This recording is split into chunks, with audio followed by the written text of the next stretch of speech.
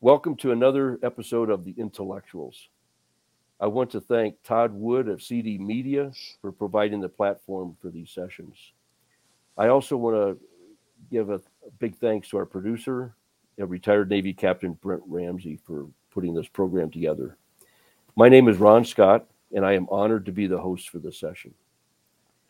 Our guests today have an important story to tell.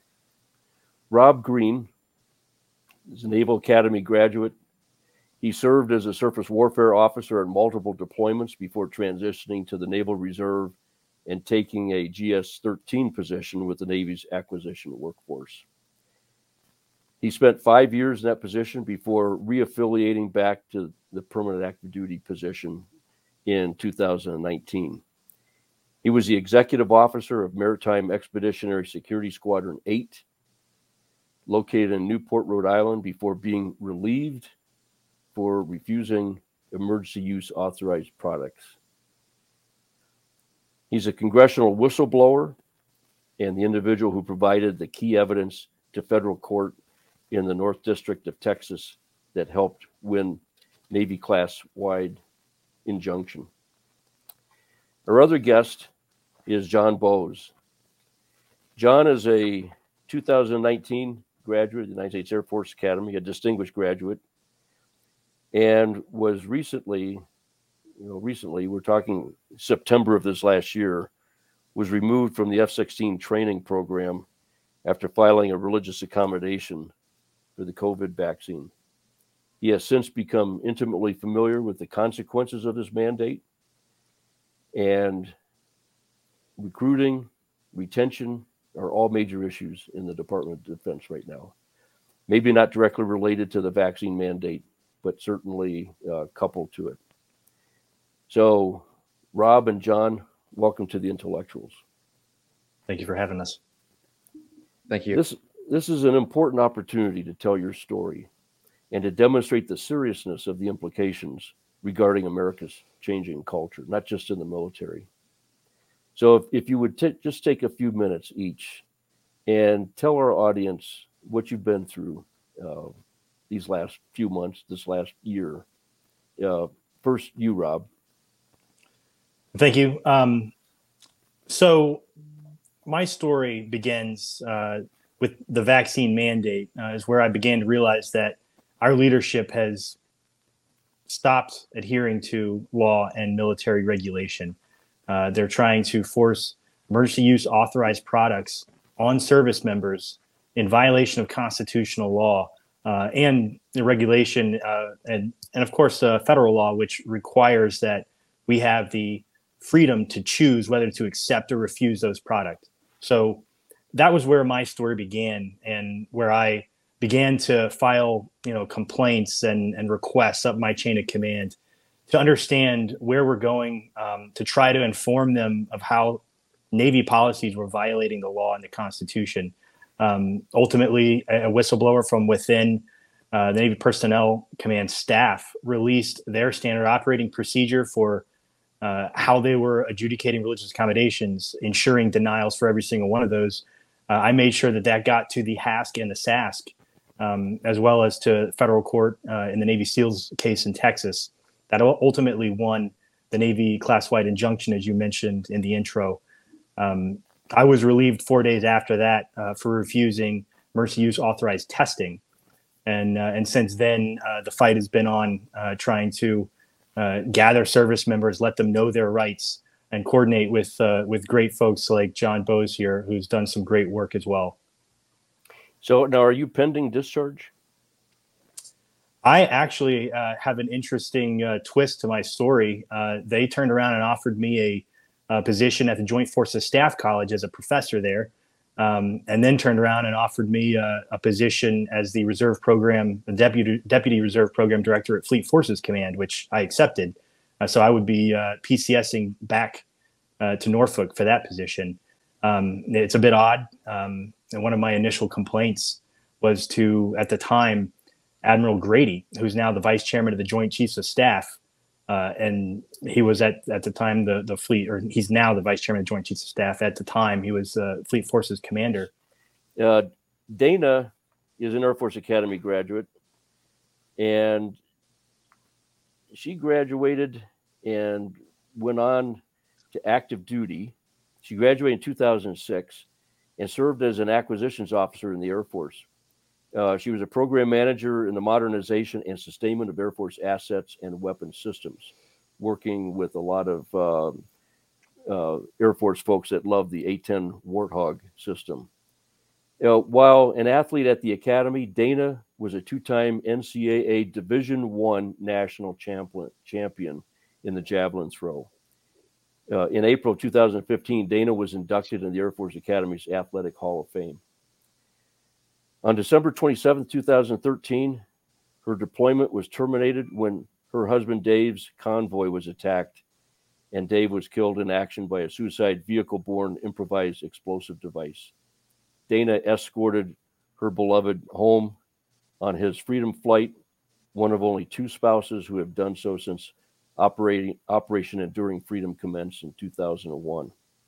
Shortly after Dave was killed, Dana returned to her alma mater, the Air Force Academy, to serve as an assistant track and field coach. Welcome to the program, Dana. Yeah, thanks so much for having me, sir. So we're going to have John Bowes now kind of let the audience know what he's been through, and then Dana will hand it off to you.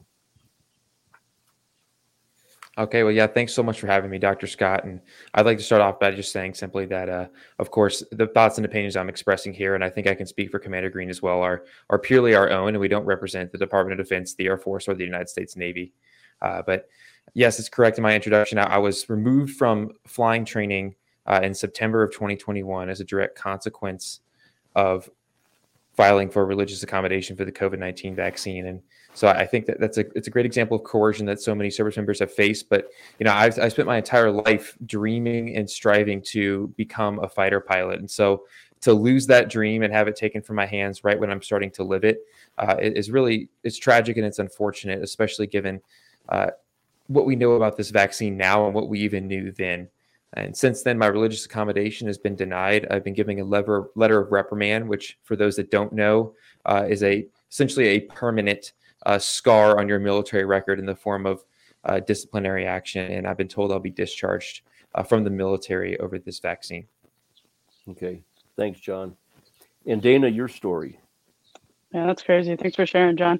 So my story essentially started on January 13th of this year.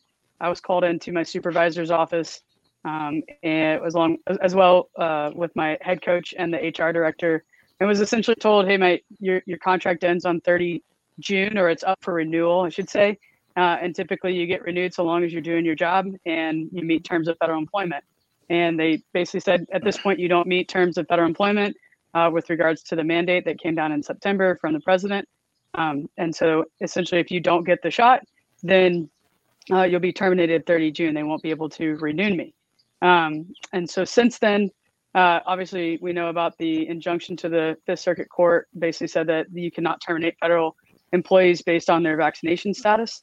And long story short, with some details that I'll leave out for now, on 31 May, just a couple of months or a month and a half ago, I was told that my contract would be non-renewed. Originally, they said non-renewed, non-disciplinary, not personal, no cause. The program's going in a different direction.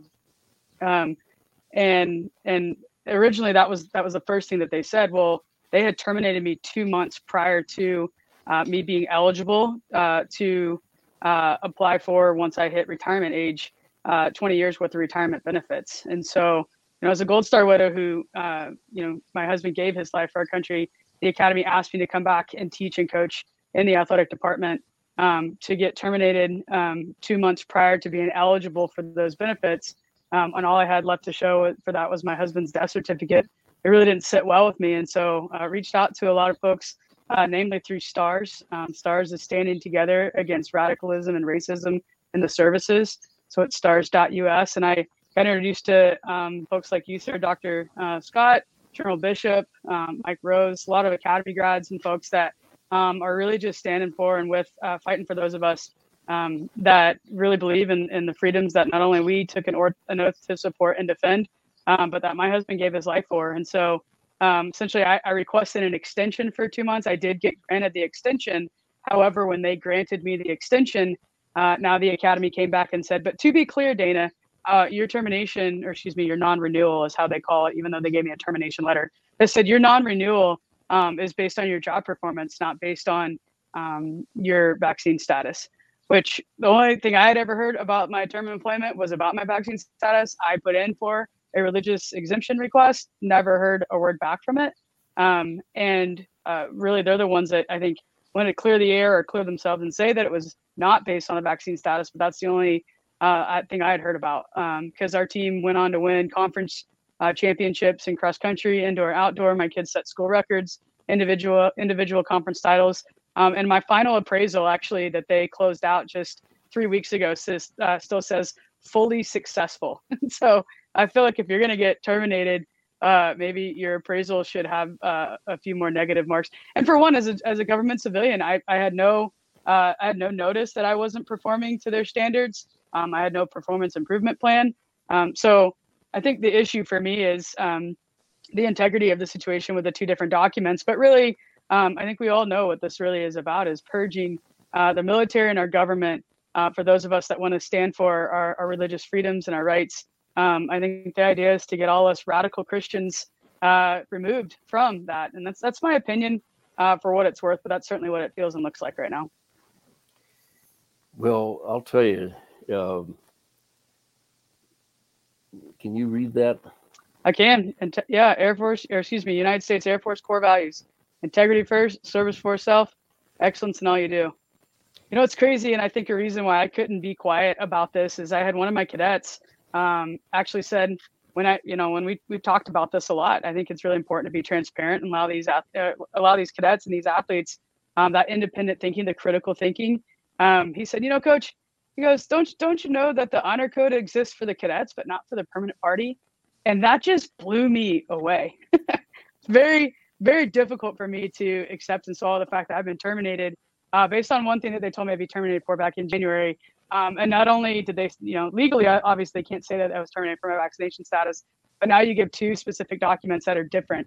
One says no cause, non-disciplinary, not personal, and the next one says now it's based on performance. So you guys be the judge, right? Audience, go ahead and you deduce what's going on. Well, as I listened to your stories, and I was there when this happened, ran the Air Force Operations Center at the Pentagon when General Fogelman was the chief of staff. And we shot down a Black Hawk helicopter and killed 24 people in Turkey. And that Black Hawk helicopter was shot down by F-15s out of Europe with the squadron commander on the wing. And I was there in the operations center when that issue was brought up, and General Fogelman asked to see the performance report, that squadron commander. And they waited until it was brought in, and he reads it, and he says, there's no mention of the Black Hawk shoot down. Did he get a decoration? He received a meritorious service medal. General Fogelman said, redo that performance report. I want it to be a referral report, and I want that decoration disapproved. And that's what really started to lead to this sort of thing. General Fogelman said, we've got a culture problem in the Air Force, and it's a integrity problem. And it's a sense of duty. We're here to serve our nation, and we don't just get along to get along. We pursue excellence. And so the three core values came to be because of General Ron Fogelman.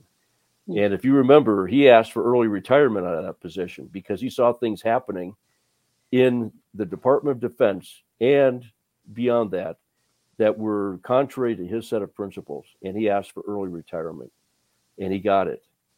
But there was another chief of staff that asked for early retirement, Curtis LeMay, and he's the one on the back of this book that's quoted from his book, his memoir. I learned about this from H.R. McMaster, Lieutenant General H.R. McMaster, who wrote a book called Dereliction of Duty, and it was his PhD dissertation. And I was amazed that an active duty Army lieutenant colonel published the book that he did because he was extremely critical of political leadership. We're told to be apolitical in the military. Well, he went on to get 3 stars, and as you know, he became the national security advisor under the previous administration. In that book, LeMay disagreed with what we were doing in Vietnam and wanted to resign because he couldn't go along with it in good conscience. McNamara refused to let him retire early because once he retired, he could be more public about his concerns. And so you think about that, that's what we're dealing with here. And we've got courageous young people like you, John and Rob and Dana, that see things that are not right. And you have the intestinal fortitude and courage to do something about it. So with that, John, I'm going to start with you. 2 days ago, I sent to 2 retired 3-star friends your Epic Times TV interview titled Exclusive, Vaccine Mandate Will Force Over 700 Pilots, 40,000 National Guard Troops to be Discharged. I received only one response, and the general said the title was emotional. I'm not clear what is emotional about the numbers in the title. To me, what is emotional about the title is its implications of deception, disloyalty, and injustice that threaten the readiness of our armed forces. Your thoughts? Well, Dr. Scott, I think in this modern era, just about anything can be emotional, whether it's factual or not. And so I think it's very unfortunate that that's kind of what the mentality is of so many, both active duty and retired military members, and especially general officers, is that this number is emotional. It's not valid. It's not real. I think that does an injustice to exactly what we as officers especially are all called to do, and that is to support and defend the Constitution against all enemies, foreign and domestic. And so when we have this threat, this domestic threat that's not necessarily intentional, but it is a threat, which is our threat to national security because of our manning crisis, that's something that we need to address seriously and that we need to look into. Whether it's a false alarm or not, I think it really deserves to be looked into. And newsflash, it's not a false alarm. It's a very real situation. I've been running numbers on the DoD's total force, pretty much going back all the way to 2002. And when you look at these numbers in terms of our total force composition, in the last 10 years, we have lost a ridiculous number of service members, and we're losing them at an accelerating rate right now. Since August, when the mandates came down, we've lost 59,000 service members, which is the most we've had in a very long time. And in the month of April, we lost 10,000 in a single month, which is the highest number in more than 10 years of lost service members in a single month. We are hemorrhaging people. We cannot afford to lose a single service member, especially in times like these, when we're escalations in Ukraine and tensions with Iran and China increase every single day. And to look at a number like 700 pilots, which is an astounding number of pilots, and go, that's an emotional stat. I don't think it really matters. We have plenty of pilots. I think that just shows a misunderstanding of the situation. And that's really why I'm here, is not to criticize military leadership or Congress, but to simply say, ask the question, which is, why aren't we looking into this a lot further? Why aren't these numbers more public? And why aren't we doing anything about it? You mentioned the number 59,000, which I think is ironic. That's about the total number of service members killed in Vietnam over a 25-year period. So numbers do matter. Rob, your thoughts on that? Yeah, thank you, Dr. Scott.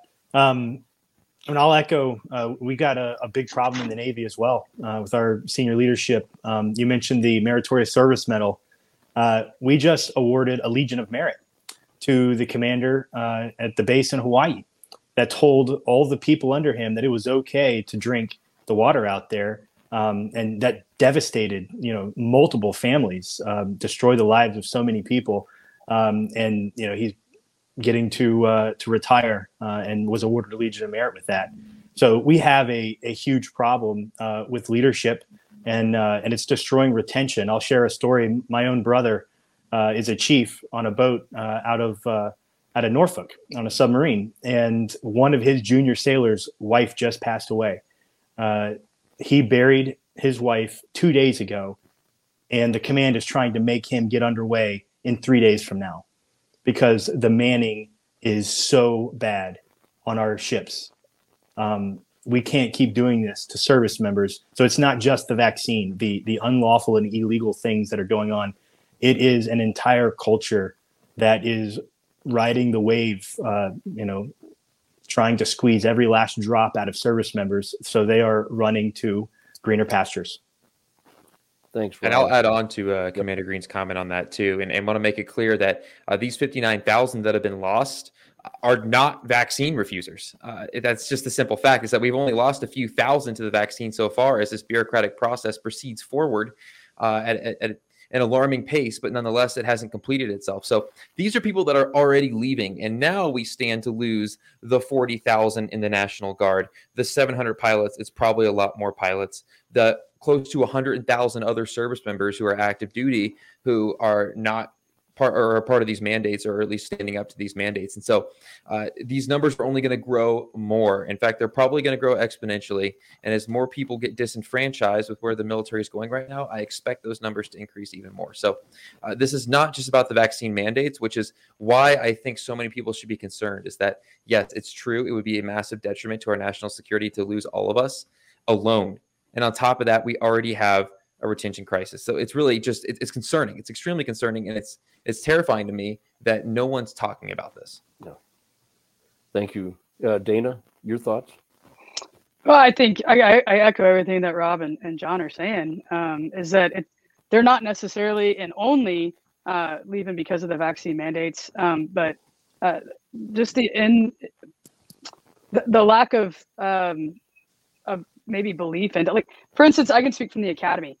I lost 4 females in the recruiting process the week of the Afghanistan withdrawal and debacle. Not because they knew my story, but they just did not trust in what was going on with the future of the military. I lost 2 other recruits specifically who didn't want to get the shot. And they essentially said, if I have to do this, this is not something that, I'm willing to sacrifice. They said, Coach, this isn't the military that my parents retired from, right? If they're going to require the vaccine, what else are they required from? And so I have no problem serving my country and giving my life for my country, but not for a narrative, not for an agenda, not for something that we don't necessarily believe in as far as like the science goes, but then also as it relates to just the agenda and the pervasive push that they're pushing for compliance, essentially. So yeah, there's a significant question. I think this is the smallest class, and correct me if I'm wrong. I hope I'm not, but I've heard that this is the smallest incoming class to the United States Air Force Academy since before 9/11. Numbers and applicants are significantly down, and that's a massive concern for our readiness and our national security. Yeah, no, I think the problem that we're dealing with is bigger and deeper than most people understand or willing to acknowledge. But loosely coupled to the experimental vaccination mandate, which we've been talking about, and just for full disclosure, I'm fully vaccinated, reluctantly, but because I'm in that age group where you're a little bit more vulnerable, I took the risk of taking the vaccination. So I'm not an anti-vaxxer. But loosely coupled to the experimental vaccination mandate is the promotion of diversity, equity, and inclusion. While senior leaders acknowledge retention and recruiting problems, they seem oblivious to policies and their accompanying rationale that are the root of the problem. And we've been touching upon this already. You have been immersed in this culture, in this environment. How is it affecting morale and cohesion and retention more broadly? I mean, we're hearing your story, but how deep is it? Go ahead, John. Well, in terms of morale and just speaking of really just the general feelings of the force in regards to everything and diversity, equity, inclusion, just a big picture view, I think people are really feeling disenfranchised by the military right now and where it's going, because I think it's become really politicized. And I'm not going to speak to any of the social issues or anything else like that, simply to say other than the fact that we are warfighters and we're here to do a job that's extremely serious. And to muddy the waters with the current social issues of the time, I don't think does justice to the professional level that we're expected to operate at, because it just simply put, it's just not really related to what we're doing as professionals. It's simple, and make it even simpler. If you're qualified to do the job, you're qualified to do the job, and that's really all that where it should stop, and be left alone at that. And so, when you look at just that perspective and add on the vaccine mandates, I think people more and more are starting to realize that why are we doing this in general, but especially for the vaccine, is that so many service members that I speak to who are vaccinated, especially those in my squadron, fellow fighter pilots, they all say the same thing: is that this vaccine that I still got COVID from the vaccine. I still spread COVID from the vaccine. We still have to quarantine. People are still having to wear masks now. In fact, they're bringing back masks in full force as of this week across the DoD. And so people are realizing if it's not about health and safety, then what is it about? And I'll leave that question open-ended, but I think many people can probably answer that question. So I think people are seeing the politicization of our services more and more so, and it's been amplified by this mandate.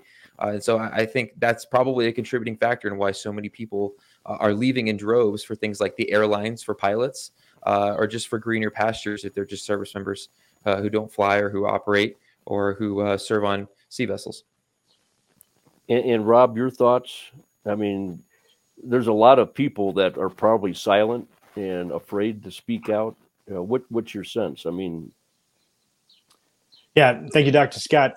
As an XO, when we had to stand down to do extremism training, I was forced to, in part, plan that and then give sections of that training. And I'll tell you, every single one of the vignettes was about one type and group of people. So even the training itself was not inclusive, because it only talked about, white nationalist extremist groups. And so I had to make the point, go off the script that we were given and make the point, well, if you have someone who is abusing women in your unit or someone who's harassing someone else for some other thing, you still have to report that. And so I'll dovetail into a story I did a radio show on about Captain Seth Ritter at Fort Benning. He made a report of 2 junior female officers and 1 OCS candidate about the major general of that base, Donahoe, who was having inappropriate, Twitter back and forth with these people. He made a report of that. They tried to get him committed to a psych ward.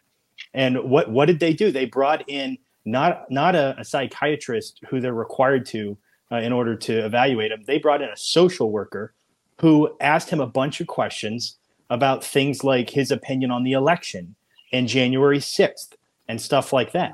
So we finally got him released. It took his lawyer, it took his private doctor, who he has no issues, no problems, except that he is standing up to the leadership that's out there right now. And he was ultimately released and cleared of everything.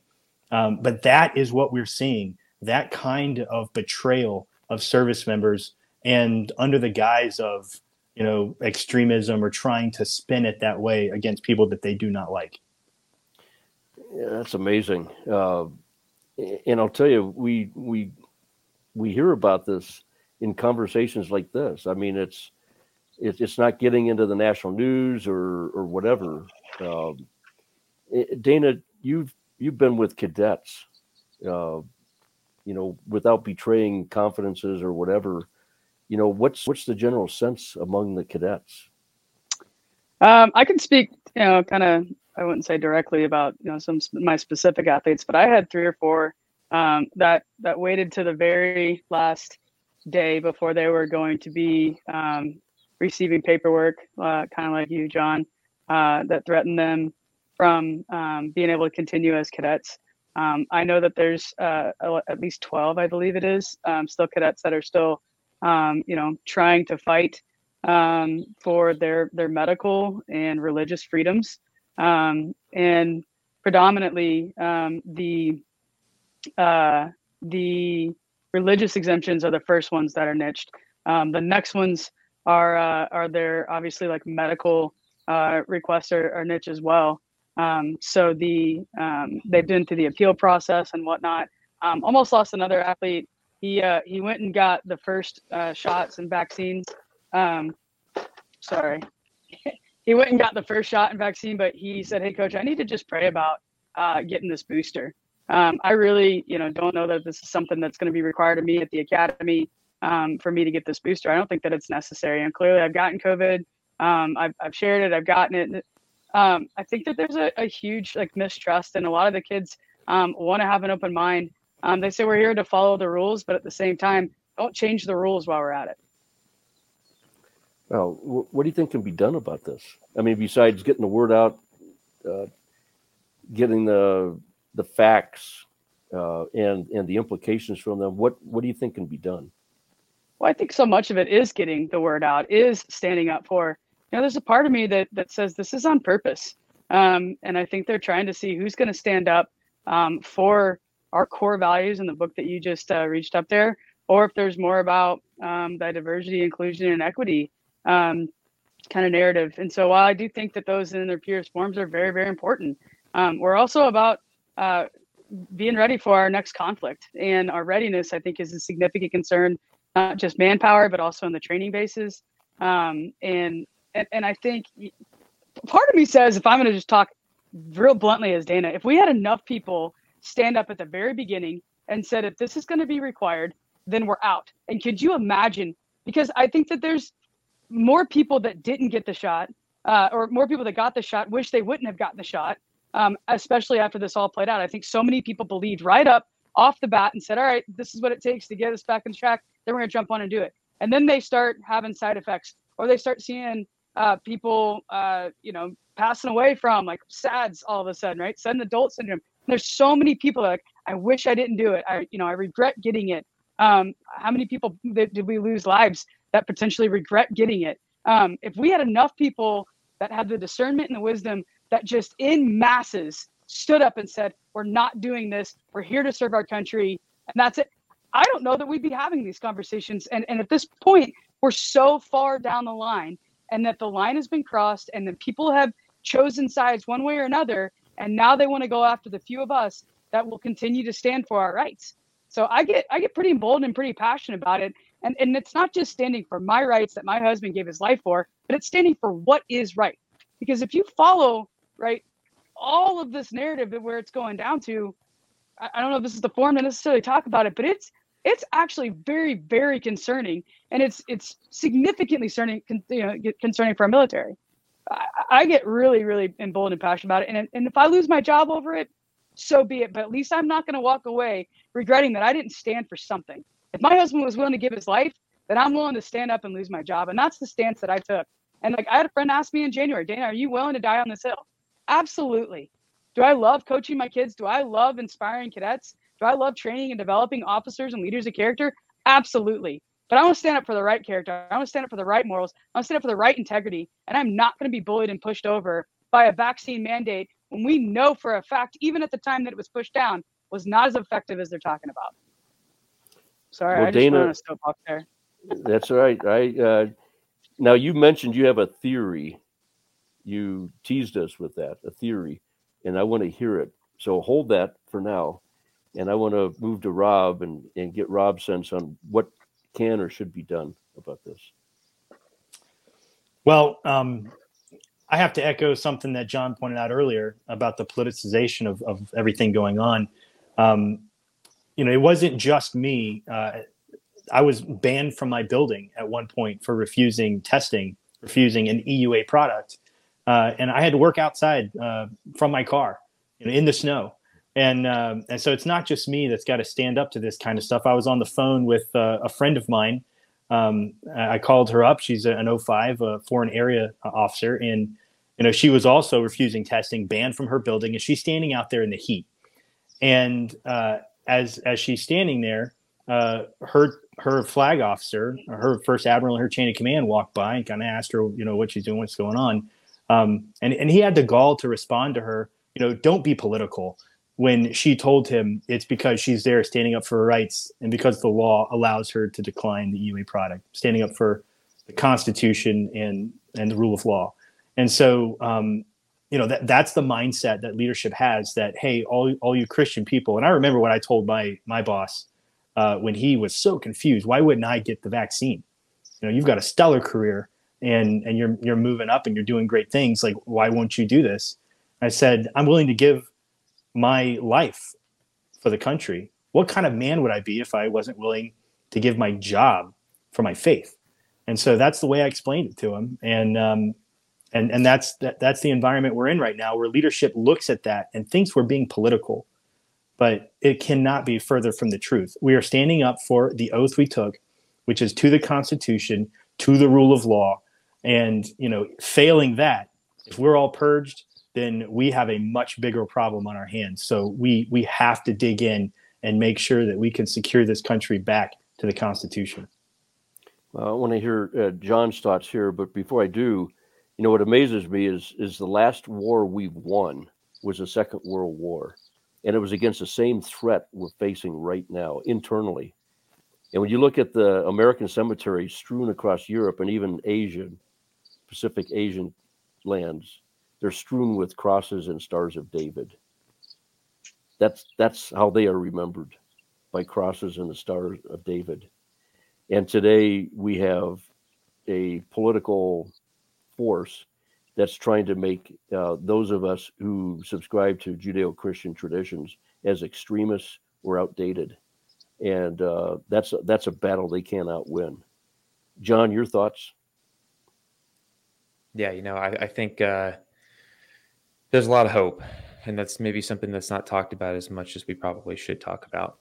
I think tens of thousands of people were inspired by the Holy Spirit to take action on this and speak up about it, and God always wins.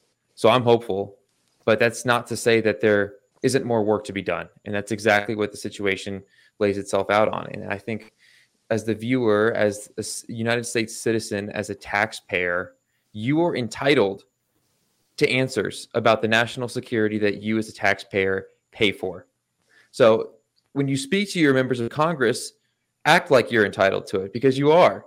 You're absolutely entitled to that information. And, Congress has had requests for information like number of unvaccinated service members, people who are being discharged, metrics like how many flying hours pilots have who are being discharged over the mandates, and they haven't gotten those answers from the Department of Defense.